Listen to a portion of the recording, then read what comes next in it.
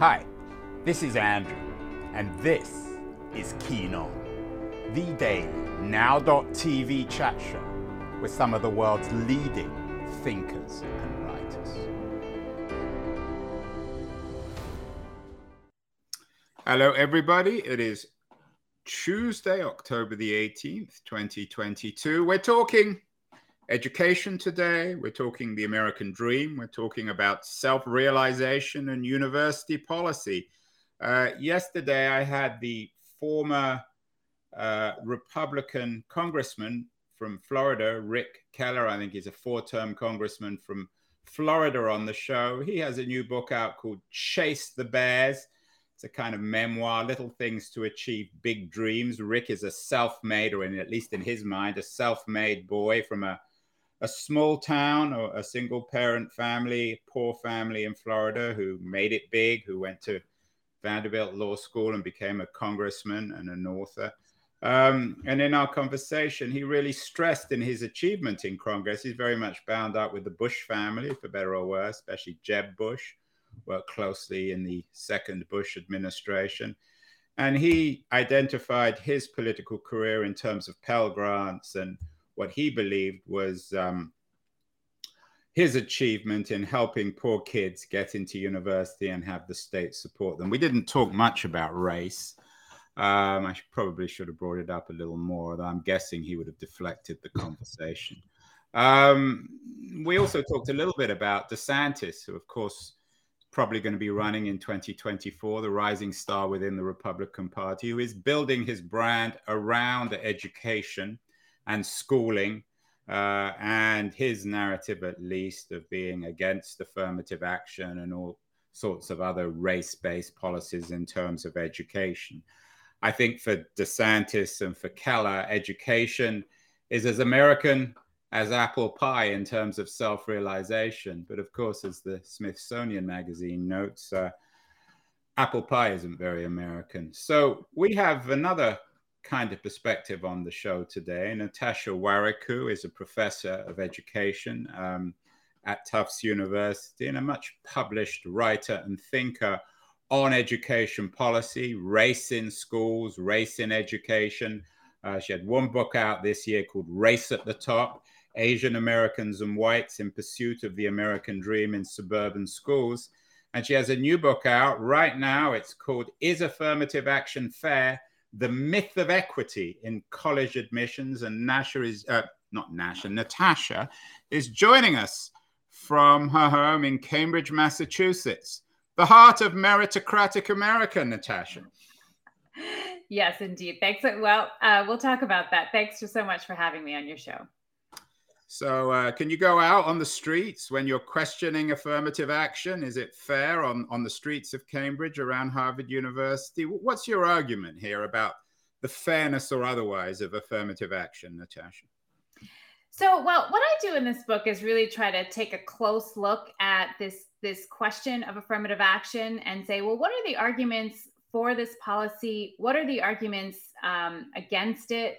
What is the empirical evidence? What do we know from, bans on affirmative action in some states around the country? What do we know from, this idea that perhaps students may not be as ready? And is it fair? And so on the one hand, I sort of say, well, all of the evidence suggests that this is a strong policy and it would be detrimental to lose it on the one hand. On the other hand, I take a broader look and say, well, let's zoom out a little bit and think about college admissions in general. And I try to reframe our way of thinking about college admissions and say, we should stop thinking about college admissions as this reward for individual merit or individual worthiness that, some people deserve to be admitted and some people don't. And in other words, the Rick Kellers of the world, the self-made boys. That's right. Yeah. And so rather than thinking about this as, who are the most deserving people, who are the most accomplished, this isn't like college admission is not like a prize, like the MacArthur Prize, right? It's really about, or at least it should be about fulfilling institutional mission. What are our colleges trying to do? And how do we align admissions with those goals, right? If we want to contribute to society, how do we best admit students in order to do that? You know, when we think about jobs and employers hiring, we never think about this as, well, we're going to hire the objectively best person, right? We think about fit. Who is going to help us realize our company's goal? And in this role, this is what they're going to do. And I think colleges need to think the same way. And I think when we do that, it becomes very clear that affirmative action is a worthy and important policy to help fulfill these goals of elite universities. Natasha, I have to admit, I'm beginning to feel a bit sorry for affirmative action. It seems to be under assault both on the left and the right. On the one hand, you've got the DeSantis's of the world who are simply against the idea of any kind of color or race-based analysis of allowing people into college. But your critique is from the left. Your critique of affirmative action is a progressive one. Is that fair? I mean, you're nowhere near DeSantis or the Republican Party on this. Let me just be clear. Excuse me. I'm not critiquing affirmative action in this book. If anything, I conclude that this is an important policy and that it's an important one to defend. So I certainly am not a critic of affirmative action. I'm a strong believer in the policy and supporter of the policy. The one kind of thing that I will say, which maybe perhaps is a critique from the left, is to say that, we need to, I wish that legally we could talk beyond. In the United States, the only legal legally allowed justification for affirmative action has been this idea of diversity, that affirmative action creates a diverse learning environment in which everyone benefits. And I think we know that that's true. There's decades of research that shows that a diverse learning environment does, in fact, improve all kinds of outcomes in terms of learning, in terms of civic participation down the line, in terms of racial attitudes, on the one hand. On the other hand, I think it makes us sometimes lose sight of our goals of equity, of the history of racial exclusion that might be a justification for affirmative action, of the ways that race kind of creates different educational opportunities in the United States that we might need to compensate for. So I think it's important to also think about racial equity. So absolutely, I'm a supporter of affirmative action. This is not a book that's critical of the policy. In fact, it's saying, well, it's more kind of a guide to say, well, let's look at these arguments and let's look at the data. And I think the data speaks for itself in terms of why this is a good policy. I have to admit, Natasha, when anyone says the data speaks for itself, it suggests that it doesn't. Your pinned tweet on Twitter, you talk about the myth of equity in college admissions, which seems to be one of the core arguments in your questioning of whether affirmative action is fair. You use this word fair, the F word. Should education policy be built around fairness, or is it so vague, so fuzzy, so ideological that maybe we need to come out with better words, maybe, as you might be suggesting, more utilitarian words? I think you're right to question this idea of fairness. And that's what I do in the book, and say, this is really kind of the wrong question, and it's funny when, this book was in kind of the early stages, I did talk to the editor. I was like, should we really call it as affirmative action fair? Should we think about a different title? And he said, well, you could use the title to sort of back into this, questioning of that very question, right? We should, the question. So question, but to be clear, the title of the book has a question mark after it. So is affirmative action fair, meaning you're asking that question. You're not saying whether it is or it isn't. In the title, that's right. Yeah. And so the myth of equity is this, the reason I say that is to say that, we assume that we can create an absolutely fair, individualistic kind of assessment of young people and then kind of rank people from least deserving to most deserving. And I think that whole idea is problematic. And, we can just, if there's any problem, we can just use affirmative action to fix it, and then it will be fair again. And I think that whole idea is problematic, that we should really kind of think much more broadly about college admissions. Yeah, and you seem to be entering the debate on America's meritocracy. We've done a number of shows, one with the Yale law professor Daniel Markovits on American meritocracy, in which he argues that the meritocracy has made everyone, even the most successful, miserable. Michael Sandel, who has an important book, he teaches at Harvard. You probably bump into him in the street on Cambridge. The Tyranny of Merit, What Becomes of the Common Good. I assume you're in Sandel's camp, whereas people like Adrian Waldridge are actually defenders of the meritocracy. He has a new book out defending it. Is that, are you in the Sandel camp in terms of the common good as a way of critiquing the notion of a competitive meritocracy, the meritocracy that you saw very close up front and critically in Race at the Top, your analysis of a suburban high school in the Northeast? Yeah, absolutely. I think I'm in agreement in a lot of ways with Sandel in that, you know, I think this whole idea of meritocracy about who's deserving and who's undeserving and who is kind of quote unquote better than someone else, and, you know, is problematic, because when we believe in these systems that produce outcomes in which vulnerable groups are systematically underrepresented, it says that, you know, these people are better and they deserve all of these rewards. And it kind of masks the unequal opportunities that people have to achieve those awards. And in a highly unequal society, it's really hard to kind of create a system that creates true equity to rise.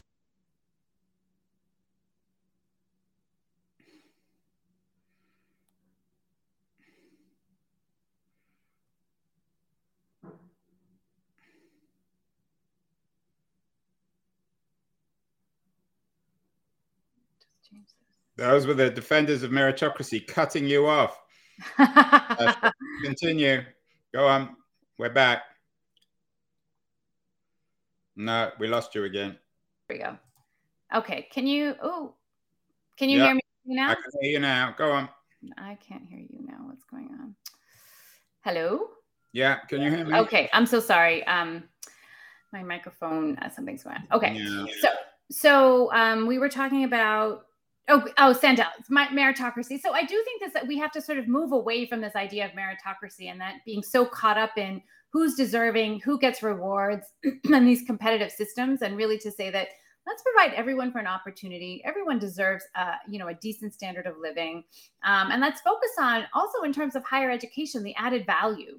You know, in the book, I say, you know, it's not obvious why the most resourced, which tend to be our most elite and hardest to get into colleges, select the strongest, or say they select the strongest students, the highest performing students, because those are, I mean, maybe if you have so many resources, you should be selecting the weakest students, maybe who might have more potential, but have not been able to achieve, because they're the ones who have the most room for growth. Right. And yeah, you had an interesting piece, which actually I'm sympathetic with, the idea of using a lottery to admit students to elite colleges, very much built, I think, on notions of antiquity and lottery, to underline the luck involved in it, that anyone can win the lottery. And the lottery is biased anyway, at least in terms of American and college education. You still in favor of that, the lottery? I think some form of lottery is important because it changes the meaning of admission, and it kind of takes away this idea that it's a meritocracy, you know. And when we have unequal opportunities to win at that game, I think it's dangerous to call it a meritocracy. And so that's part of why I really think that this idea of lottery is important. Now, you know, I don't think I don't necessarily advocate a full scale, like totally open lottery, but rather something where, you know, everyone has to sort of meet a certain bar. You could even have a holistic assessment of students and say, well, this student, I think, could be, you know, there's good reason to put them in the lottery. And then among those, because there's so many more qualified students who clearly could thrive in these elite colleges, and there is room for. So put all of those students into a lottery. And I think that would be a fair way of doing things. You wrote an interesting open letter to the class of 2023 a couple of years ago. You say, "Dear Ivy League class of 2023, congratulations on embarking on this new phase of your life. As you begin, I want to implore you to recognize the privileges that have had you led to this incredibly elite university." I know my kids would hate that, to be forced to feel guilty. Are you making these kids feel guilty? I mean, some of them maybe privileged, others are lucky, some are a mix of both. Do we really need to shove all the inadequacies and structural problems of education onto the kids themselves to make them feel bad about themselves? No, I certainly do not want any child to feel guilty from whatever I've written. Well, that's what your letter's saying, is feel privileged. I mean, a lot of kids would say, piss off. Well, I think it's less about feeling guilty and more about recognizing that what you've accomplished a lot, but what has helped you accomplish those things, and recognize that not all children have that. Because I think that's important, because otherwise you are sort of assuming that, all those other kids who didn't accomplish those things were somehow less worthy, or didn't care as much, or they didn't have as much drive. That might be true for some of them, but for others put in the same life circumstances, they might have achieved perhaps even more, or at least the same. And so I think that's just important to recognize what has helped us get to where we are. And I actually think young people have a strong capacity for doing that. I teach a class actually on meritocracy right now, a seminar at Tufts.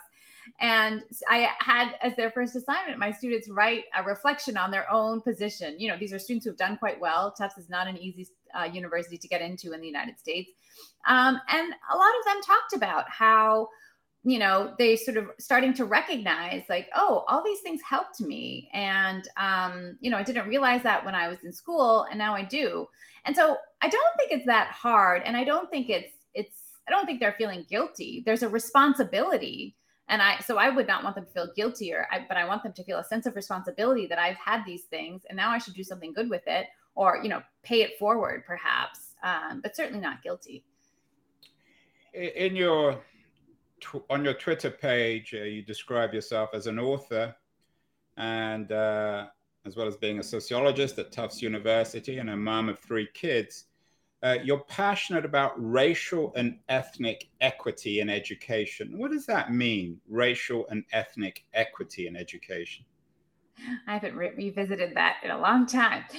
What that basically means is that I care about equal opportunities to thrive, to achieve academically, to learn, to be challenged in school, and to go on to elite higher education and study at our top universities that we know can open doors for many young people. And so that's what I mean.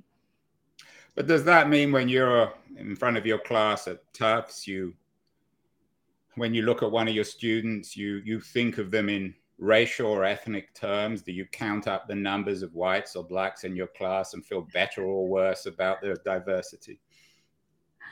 I as with any good teacher, I think I love to teach whoever is in front of me in the classroom. I'm certainly, am I ignoring race? I think anyone who says that they don't see race in the United States is either they have a lack of self-awareness, or they're fooling you. Because I think, in the United States, we learn at a very young age to see race. So absolutely, I notice what students look like in my classroom, and my brain probably is putting them in racial categories from, day one. Do I use that to, put them in a box? I hope I don't. I try not to. But I think it's inevitable that we notice these things. But we have to work towards not letting those biases shape our interactions and what we do in the classroom. The conservative critique of affirmative action, and you're not on the conservative side, of course, is that one of the consequences is people of different races get promoted, sometimes justifiably, sometimes otherwise, which affects the way they're seen by faculty. How does affirmative action, do you think, the current affirmative action policy, how does it affect faculty members like you? Do the conservatives have a case for suggesting that it almost encourages faculty to think differently about the kids if affirmative action is in existence in their school? I think the problem with that thinking is that, there's an assumption, and perhaps some people do make the assumption that every single underrepresented minority student on campus benefited from affirmative action. And we know that's not true from the data. But I also think that there's a different kind of framing. And I think one that some people might think about, which is that you are part of an underrepresented group on campus, right? Compared to your share of the population, there are not a lot of people from your racial group. You must be particularly special and particularly strong and particularly capable and accomplished to have made it here, despite your group being underrepresented. So I also think that there is that framing that, you are somehow exceptional. And so, I don't necessarily think that that is the response. In my research in my book, The Diversity Bargain, I did talk to students about how they think about admissions and affirmative action. And I did find some evidence that some white students do think about this, and they do sometimes assume that Black and Latino and Native American students have benefited from affirmative action, and that can be problematic. But I argue that we need a reframe, right? That again, looking at these data suggests that we might sort of flip that on its head. What about the role of money here? It's ugly but true, and we have to acknowledge it. You had an interesting piece in The Atlantic recently about changing college admissions so that the kids of alumni are not privileged one way or the other. But of course, they're privileged because colleges like Tufts and Harvard want money from their alumni. Given the sort of semi-privatized nature of American education, is your argument about the public good and education compatible with the privatized, selfish focus of universities like Tufts and Harvard? It's interesting that I do think that it's compatible. And when you look at the mission statement of colleges in the United States, most of them, even the private colleges, have some kind of public, some kind of goal of public good, contributing to society, contributing to leadership. So I think these organizations do aspire to contribute to the public good, and perhaps even more so. I mean, it's kind of, I worked in Britain for many years, and, the elite colleges there are obviously public, as they are in most parts of the world. But those universities, I think, much more have a sense of, we are an educational institution that has a much more kind of elite identity, certainly Oxford and Cambridge. And so I do think that just because of the funding does not always align, funding source does not always align with how an educational institution sees itself. So I absolutely think these colleges, that these colleges being private is not misaligned with this institutional mission. And I think that they do aspire to that. But ultimately, a Harvard or a Tufts has to focus on itself, on raising money. I mean, we all use the language of the public good, but most people don't mean it. They don't even understand it. And they all have their own missions, their own ideologies, their own biases. So do you really believe that a fancy place like Harvard, or fancy places like Harvard and Tufts, can focus on the public good? I absolutely do. I mean, obviously these universities are, they need to protect the bottom line. They have to balance their budgets. I personally don't think that they need to be, including legacy admissions in order to be able to do that. Yeah, I mean, I don't think anyone would defend that, even the legacy people. I mean, it's the dirty, you'd be surprised. Yeah, but the dirty laundry that no one wants to acknowledge. Yes. So, of course they have to balance their books just like every other public institution, but I do think that they are compatible with the public good. I think sometimes they lose sight of that. And so I don't think they're perfect. And I think they have a long way to go, but I do think that they are trying, and if we look at the leadership and what they're trying to do, I think they are trying to do that. And I think if we can align admissions much more to those public purposes and those goals, I think that will be a win for these universities and for our society in general. Natasha, we've had a number of shows about the sort of the architecture of American aristocratic capitalism, to use a term. Matthew Stewart was on the show recently. He has a new book out on the 9.9% who's running the world. It's not a racial or cultural argument. It simply acknowledges that 10% of the people control our economy, our culture, our media, our politics.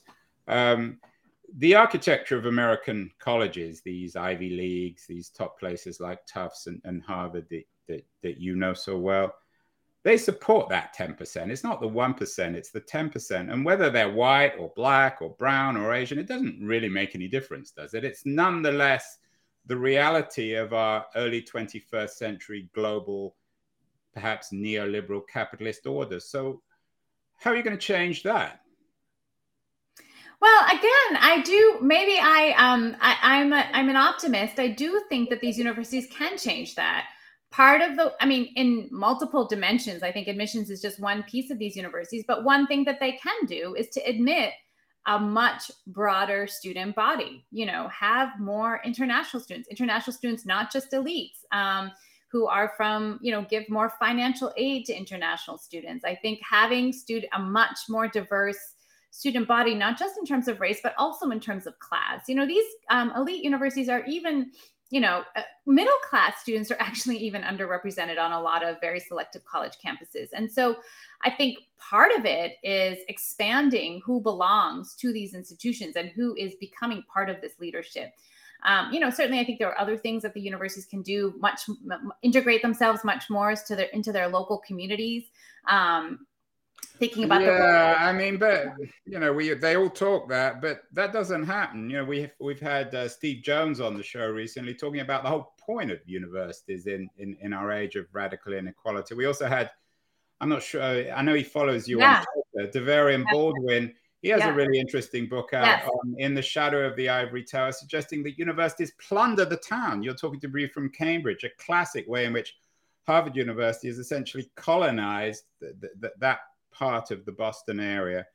Isn't the problem that with the universities themselves, rather than obsessing over them and admission policy, we should actually be figuring out ways to undermine their wealth and power? We also had, you're probably familiar with his work, Charlie Eaton on the show. He's another, I think he's a UMass or a public education expert. He talks about how ivory tower bankers are plundering our university. Shouldn't that be the focus rather than worrying on affirmative action? I think all of these are really important issues. And I tend to, when I think about social change, I think about it happening in a lot of different domains. I think I'm talking about elite education when, majority of students in the United States going to college are going to open access colleges. So I certainly don't think that there's one domain that we need to prioritize over others. So absolutely, I think I'm familiar with Devarian Baldwin's work, and I think he has an incredibly important point. I agree. And we should be thinking about that. I mean, a $50 billion endowment and you don't pay tax is kind of outrageous, right? And so, and what can we do to leverage these resources to, support public higher education at a time when, across the country, there is declining support for public universities. How can we win that? We know that those endowments were built in part during times when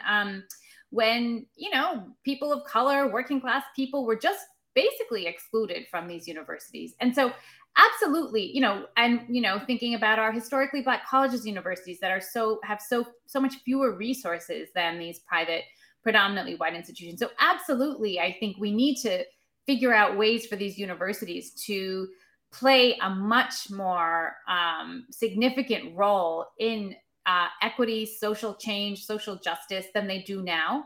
And admissions is just one small part of it. And I would never say that it's the only thing. It's certainly not the only thing. And I don't want to dump everything on you, Natasha. You've been very good-natured about this. Obviously, you're not responsible for the dysfunctionality of the American education system, but we should also say something on schools. We've done, again, a number of shows on American schools, K through 12. We did one with Leslie Fenwick, an education expert, on the legacy of Jim Crow.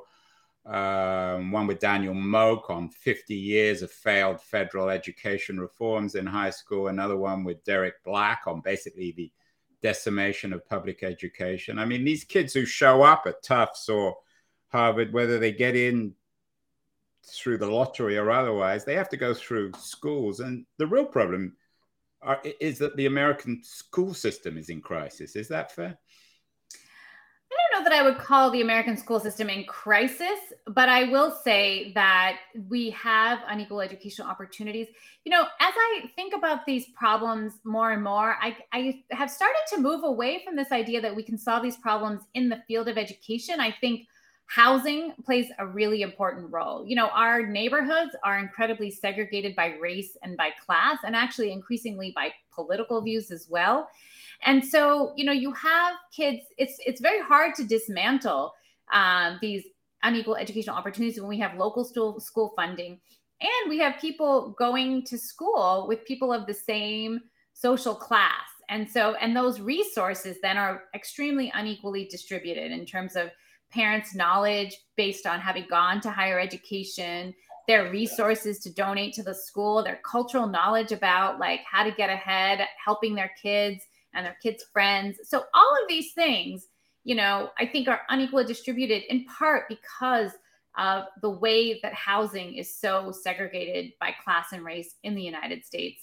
And that is a very hard but important problem to kind of tackle, I think. It is. But on the other hand, aren't you then, as an educationalist, really throwing up your hands and saying, I can't fix any of this. We've got to deal with housing. We've got to deal with the structure of capitalism. We've got to deal with all these bigger issues, which, you know, as well as I do, are irresolvable, particularly in the America of the 2020s. So at a certain point, you've got to address education and not blame other sectors or introduce other sectors which are even more problematic.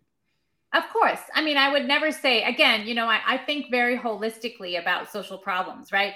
We're not just going to focus on housing. We are still going to focus on education. We're still going to focus on educational opportunity. But I do think that we need to develop much more stronger public will to support education. You know, I'll just give you an example. In Massachusetts right now on the ballot in November, there's a referendum, a ballot question about a millionaire's tax, where there's going to be a 4% tax of incomes beyond $1 million in the year. So you'll tax 4% just over that. And all of those, that money is then going to go to public education and to public transportation. And if you know anything about public transportation in the Boston area, we also, you know, that has also become problematic. And so I do think policies like this, where we say, okay, you are benefiting and you are doing quite well, let's invest some of that into public education. And so I do think creative strategies like this can go a long way to developing the resources that we need to help our most vulnerable kids in the state. Fine, Natasha. We've talked about a lot of different areas and affirmative action, lotteries, and so on when it comes to colleges and high schools. I'm giving you one wish here at the end of our interview, one wish about one thing you could do to make American education fairer, to use your word, or more equitable, better. What would you do that change it overnight with a click of the fingers? You can do anything you want.